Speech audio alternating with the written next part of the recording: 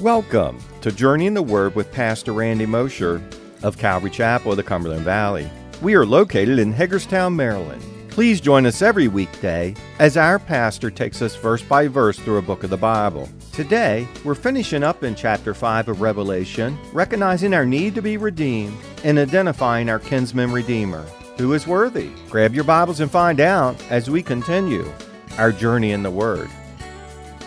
But if that's the case, we have to ask, if that's the case, if Jesus has taken back the title deed, then why is Satan still so active and why is he still so in control of things in our world today? Because, as Morris tells us in his commentary, even after the price was paid, the great usurper must still be expelled from the redeemed estate before the redemption of the purchased possession would be complete. I think back to the Civil War and the carpetbaggers, right?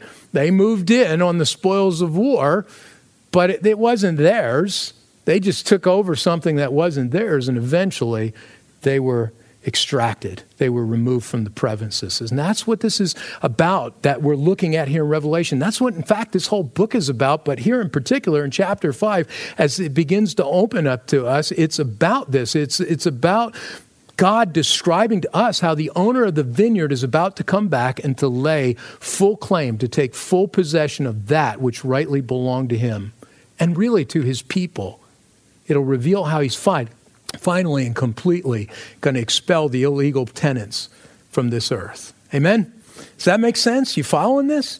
So anyways, let's look back to Revelation 5:1. And I saw in the right hand of him who sat on the throne a scroll written inside and on the back, sealed with 7 seals.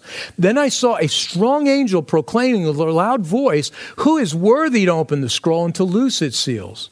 And no one in heaven or on the earth or under the earth was able to open the scroll or to look at it. So now John sees this strong angel rising up and asking this important, really declarative question. Now, a lot of people think it's the angel Gabriel here, but we're not told, so we don't know. And it really doesn't matter because this angel is not the focus. Even though people want to make angels the focus, the angel isn't the focus here or anywhere else.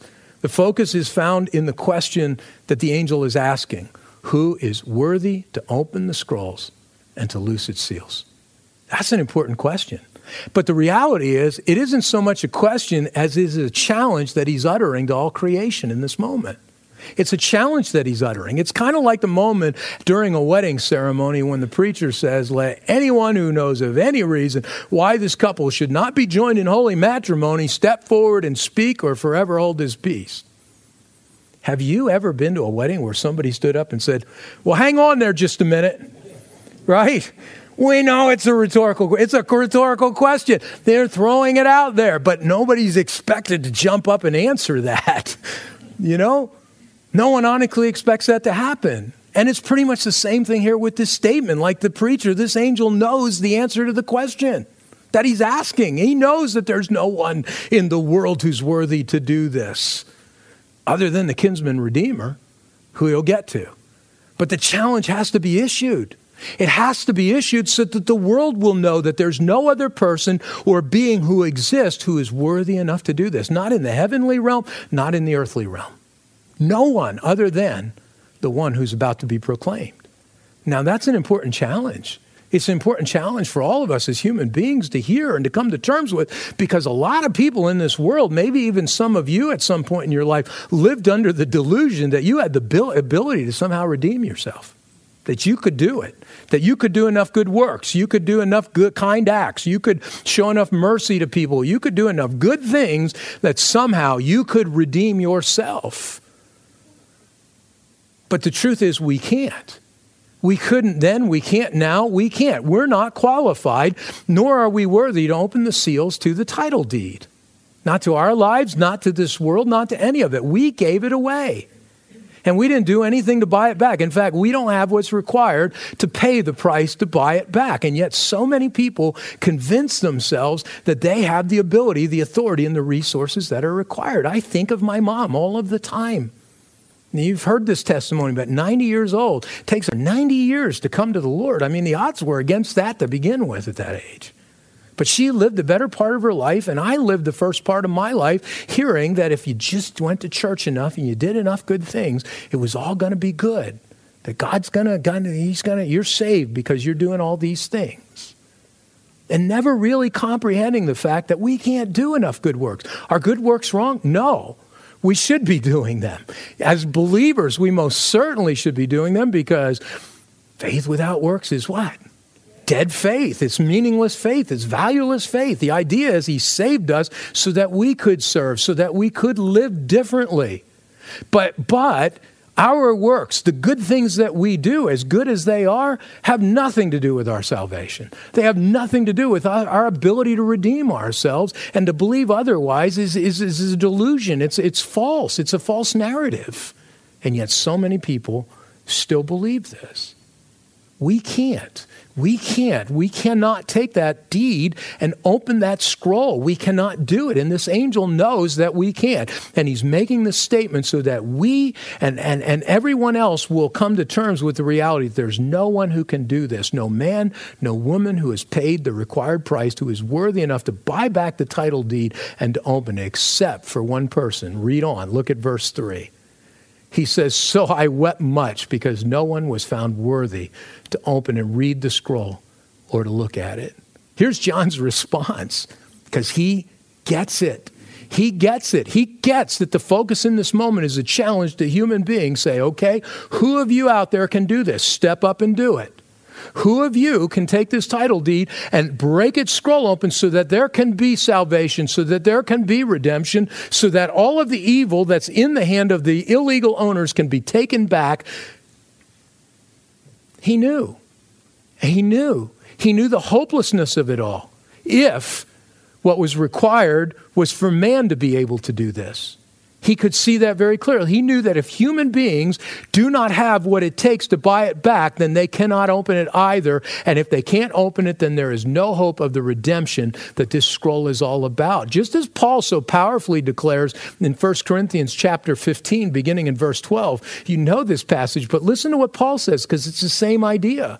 Paul says in 1 Corinthians 15, beginning in verse 12, now if Christ is preached that he has been raised from the dead, how do some among you say that there is no resurrection of the dead? But if there is no resurrection of the dead, then Christ is not risen. And if Christ is not risen, then our preaching is empty and your faith is also empty. Yes, and we are found false witnesses of God, because we have testified of God that he raised up Christ, whom he did not raise up, if in fact the dead do not rise. For if the dead do not rise, then Christ is not risen. If Christ is not risen, your faith is futile. You are still in your sins. He's saying this to a people who lived under the law and thought they could do it under the law. And he's saying, you can't. You guys haven't figured it out. You can't do it under the law. So if Christ didn't do what he said he did, then you're in a lot of trouble. There's no hope. It's little wonder that John's weeping in this moment, because the truth of this is impacting him. The truth of this reality is impacting him, that we do not have what it takes to open that scroll for redemption to occur. But look on. Look at verse 5. But one of the elders said to me, do not weep. Behold, the Lion of the tribe of Judah, the Root of David, has prevailed to open the scroll and to loose its 7 seals. So in response to John's sorrow, one of the elders speaks these words of hope, these words of encouragement to John. Don't weep, John. Don't cry. There's hope. Yeah, you're not worthy to open it. Yeah, there's no created being in heaven or on earth who can open it. But there is someone who can, John. There's someone who can. Someone who has met the qualifications, who's met the requirements to possess and to open this deed. Someone who has the ability and the right to fully effect ownership. Behold, the Lion of the tribe of Judah. Behold, the Lion of the tribe of Judah. He's the one who can do it, John. Now that title is used throughout the Old Testament. And when it's used in the Old Testament, it points to the Messiah. It's a reference to the Messiah. It was first used in Genesis 49, verses 9 and 10, when Jacob pronounced a prophetic blessing upon his son Judah, but it goes beyond that. Jacob refers to Judah as a lion, an animal associated with supreme leadership, and he's saying that the scepter, in fact, here's the verse, Genesis 49, beginning in verse 9, Judah is a lion's whelp from the prey, my son, you have gone up. He bows down, he lies down as a lion, and as a lion, who shall rouse him? The scepter shall not depart from Judah, nor a lawgiver from between his feet, until Shiloh comes, and to him shall be the obedience of the people. Jacob refers to Judah, his son, as a lion, an animal associated with supreme leadership. And he's saying that the scepter is a term that refers to power, to authority. He's saying it would rest with his tribe until Shiloh comes. Now, Shiloh is a title associated with the Messiah that they were waiting for. It was a title associated with Messiah. And thus what Jacob was saying is that the authority and the power to rule over the nation of Israel would remain with the tribe of Judah until the Messiah came and assumed that power and authority to himself. And Judah historically became the source of great power and authority over Israel, just as Jacob prophesied they would here. And David and his descendants, the greatest of Israel's leaders from the tribe of Judah, were from that tribe. They ruled with authority.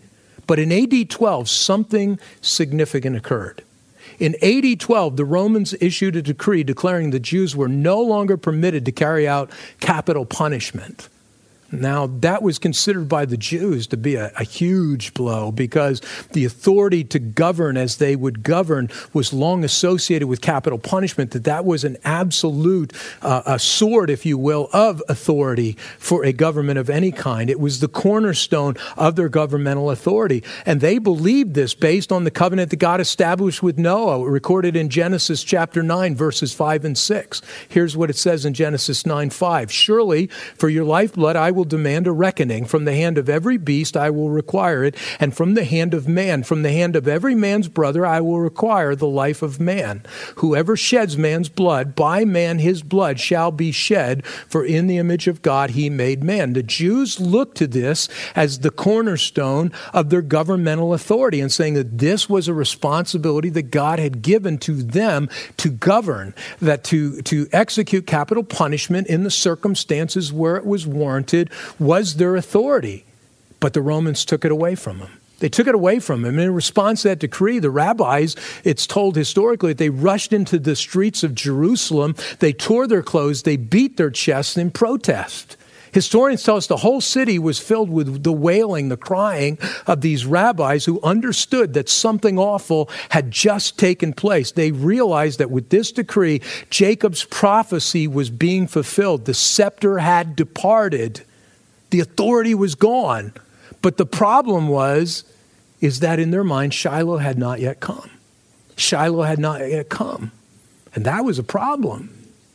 But guess who was sitting in the temple, confounding the scribes and the religious leaders of the day when that very edict was happening?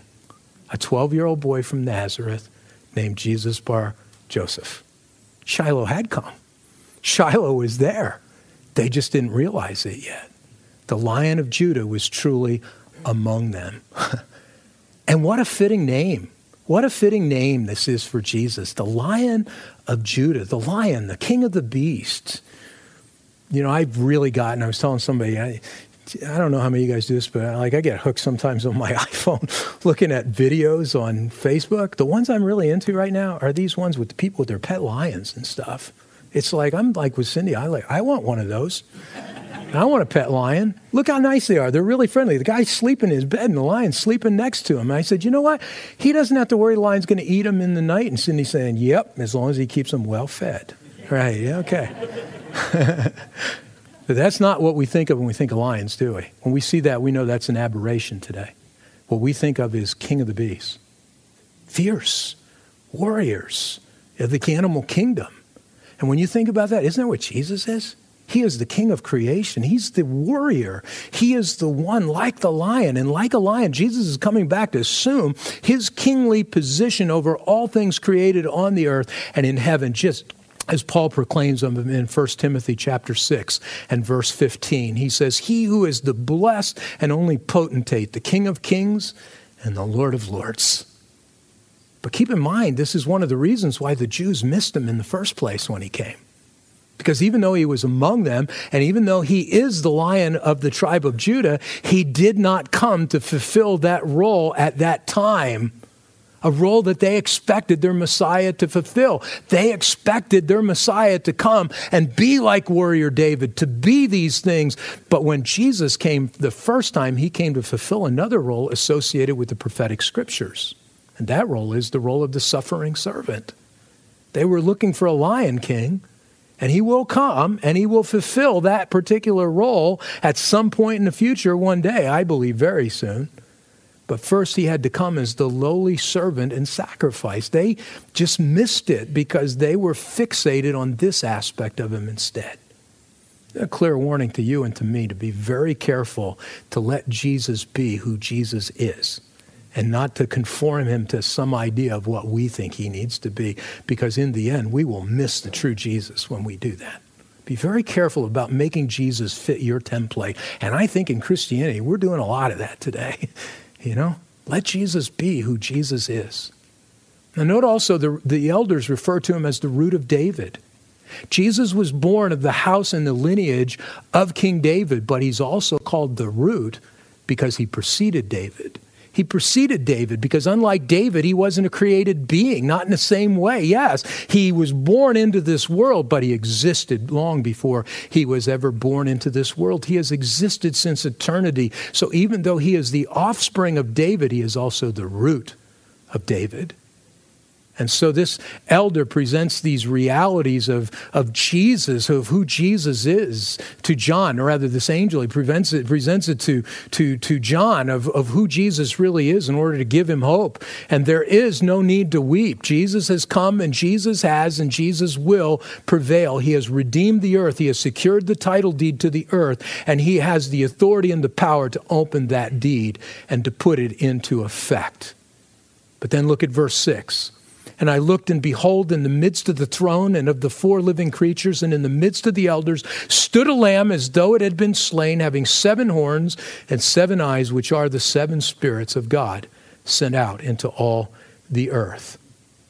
This must have been a surprising moment for John, because he was likely expecting to see the lion that the elder or that the angel had just described to him. But instead, what's he see? He sees a lamb. He sees a lamb. In fact, John describes this lamb in some really interesting terms. Number one, in the Greek, he doesn't just say he saw a lamb, but he says he saw a little or a delicate lamb. Literally, that's what he's saying. It's a picture of innocence. It's a picture of vulnerability and harmlessness that John is describing here. I've personally seen some sheep that I would not want to get into the pen with. Trust me, I've seen them. I've seen them when they're looking nasty and they want to nip at you and bite at you. But this is not the case with this particular lamb that John sees. This one is little. This one is non-threatening. The image is that of little lambs that the Jews would bring into their homes before the Passover celebration and make a part of their family as they inspected them. Second, added to this image, John says that this little lamb had the marks of violence on it, that it contained wounds that indicated that it had been killed at some point. It is perfectly clear that John is seeing Jesus in this moment. This is the Lion of Judah that is here before John, but he's also seeing him in his other important role as the suffering servant, in the role of the sacrifice who came to lay down his life for us. Just as Isaiah describes in Isaiah 53, who has believed our report, and to whom has the arm of the Lord been revealed? For he shall grow up before him as a tender plant and as a root out of dry ground. He has no form or comeliness, and when we see him, there is no beauty that we should desire him. He is despised and rejected by men, a man of sorrows and acquainted with grief. And we hid, as it were, our faces from him. He was despised, and we did not esteem him. Surely he has borne our griefs and carried our sorrows, yet we esteemed him stricken, smitten by God, and afflicted. But he was wounded for our transgressions. He was bruised for our iniquities. The chastisement of our peace was upon him, and by his stripes we are healed. All we like sheep have gone astray. We have turned every one to his own way, and the Lord has laid on him the iniquity of us all. He was oppressed and he was afflicted, yet he opened not his mouth. He was led as a lamb to the slaughter, and as a sheep before its shearers is silent, so he opened not his mouth. He was taken from prison and from judgment, and who will declare his generation? For he was cut off from the land of the living. For the transgressions of my people he was stricken, and they made his grave with the wicked, but with the rich at his death, because he had done no violence, nor was any deceit in his mouth. Yet it pleased the Lord to bruise him. He has put him to grief. When you make his soul an offering for sin, he shall see his seed. He shall prolong his days, and the pleasure of the Lord shall prosper in his hand. He shall see the labor of his soul and be satisfied. By his knowledge, my righteous servant shall justify many, for he shall bear their iniquities. Therefore I will divide him a portion with the great, and he shall divide the spoil with the strong, because he poured out his soul unto death, and he was numbered with the transgressors, and he bore the sin of many, and made intercession for the transgressors. Can I get an amen? That's Jesus that Isaiah is describing, and it's the same Jesus that John is now seeing. Jesus is both the Lion of Judah, and he is the Lamb who was slain. Third, the wording that John uses here, as though it had been slain, is also significant. It's also significant. It's significant because the Greek, what he's saying in the Greek, he isn't saying it in the past tense. It's not a past tense statement, but rather he's using it in a tense that indicates that the action is still fresh and continuing. It's as if he's still being slain. In other words, the effects of the sacrifice are ongoing. They're never ending. As I've shared with you guys before, as Jesus hung on the cross on that day, on that dark day, he transcended time. He transcended time. As such, it's as though he's doing it right now for you and for me at this very moment. He was there being sacrificed at the moment that you and I committed every sin in our past. They went to the cross. He's there being sacrificed for every sin that we commit in the present. He's there being sacrificed for every sin that we commit in the future. As Clark so adequately states in his commentary, this is very remarkable. So important is the sacrificial offering of Christ in the sight of God that he is still represented as being in the very act of pouring out his blood for the offenses of man. This gives great advantage to faith. When any soul comes to the throne of grace, he finds a sacrifice there provided for him to offer to God. Thus, all succeeding generations find they have the continual sacrifice ready and the newly shed blood to offer. This is Jesus. This is the work of Jesus that he's describing. Now, don't confuse this. This is not like some religions believe that we must re-sacrifice Jesus each time we take communion. That's not the point. The work was done, but the sacrifice is lasting because it transcends time. That's Jesus. Fourth, John also tells us that this lamb has some strange features: 7 horns, 7 eyes. 7 horns, 7 eyes. And throughout Scripture, eyes suggest knowledge and they suggest wisdom. We saw the angels before the throne who had a multitude of eyes back in chapter 4. We talked about how this communicated to us that nothing could escape their gaze, nothing going unnoticed. And now such attributes are being applied to Jesus in the same way. Now we see the same attribute here. And as we see it, we're reminded of similar references to the eyes associated with the Lord himself in Zechariah 3:9, where it tells us, "For behold, the stone that I have laid before Joshua, before the stone are 7 eyes. Behold, I will engrave its inscription, says the Lord of hosts, and I will remove the iniquity of the land in one day," ascribing to himself the ability to see everything, to know everything. In Zechariah 14, it tells us, "For who has despised the day of small things? For these 7 rejoice to see the plumb line in the hand of Zerubbabel. They are the eyes of the Lord which scan to and fro throughout the whole earth." I am so grateful that I am saved because I want to be seen by him in my salvation state than I did in my pre-salvation state, when what he saw was my sinfulness, but now what he sees is the righteousness of Christ covering me. But he sees everyone. He sees all hearts. He sees all motives. He sees the wrongs that are committed against you every day when they occur. He sees the right things that you do in your life in your recognition of who he is and what he's done for you. He sees it all. It's the same eyes here now being applied in the book of Revelation. And a horn in Scripture is symbolic of power and authority. And here it applied to Jesus, it means that as the divine Messiah and King, he possesses all power and authority. But why 7 of these things? Simply because Jesus possesses each of these attributes: knowledge and wisdom, power and authority, completely and perfectly, because 7 in Scripture is a number that speaks of perfection and completion. And now we see that perfection and completion being applied to the Lamb that John is seeing. Does this mean that Jesus literally possesses 7 eyes and 7 horns? Of course not. It does not. But it does tell us that he is perfect and he is complete in every regard. And it also tells us that in him all the fullness of the Spirit dwells, hence the reference again to the 7 spirits of God in this statement, in this verse. All of this should tell you and me that everything that we need, Everything that we could possibly want is found in Jesus. He is perfect. He is complete in everything. And he offers himself fully to each and every one of us. Amen? Let's finish this up. Look at verse 7. Then he came and took the scroll out of the right hand of him who sat on the throne. No created being was found worthy to take the scroll, but Jesus was found worthy. Jesus was able to take that scroll. The Lion of the tribe of Judah, the Lamb that was slain, he could walk up and he could take it. His position, his character, his lineage, and his redemptive work gave him the ability and the authority to take that scroll and to open it up in this moment. Our kinsman redeemer, praise God, now steps forward in this moment to take what is rightfully his. And as he does, a new song is going to break out in heaven, a song that we're going to look at in even greater detail next week when we all gather back here as we take a look at the rest of this exciting part of this book. Isn't this great stuff? Oh my goodness. People think of the book of Revelation, they immediately want to jump to all the bowls and everything else. But if you don't get this first, you're going to have that completely out of context. You're going to completely miss what all of that is about. And for us as believers, this is our hope. Not the bowls and the judgments. That's not what we're looking forward to. This moment in the throne room, we're going to be there cheering him on as he does this. Yes, maybe like John for a moment, as the reality of it all hits us, we'll weep too.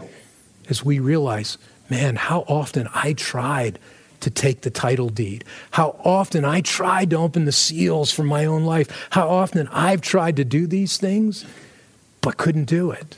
Is there anyone who can take it? Is there anyone who can step forward? And Jesus in that moment will step forward and he's going to take it.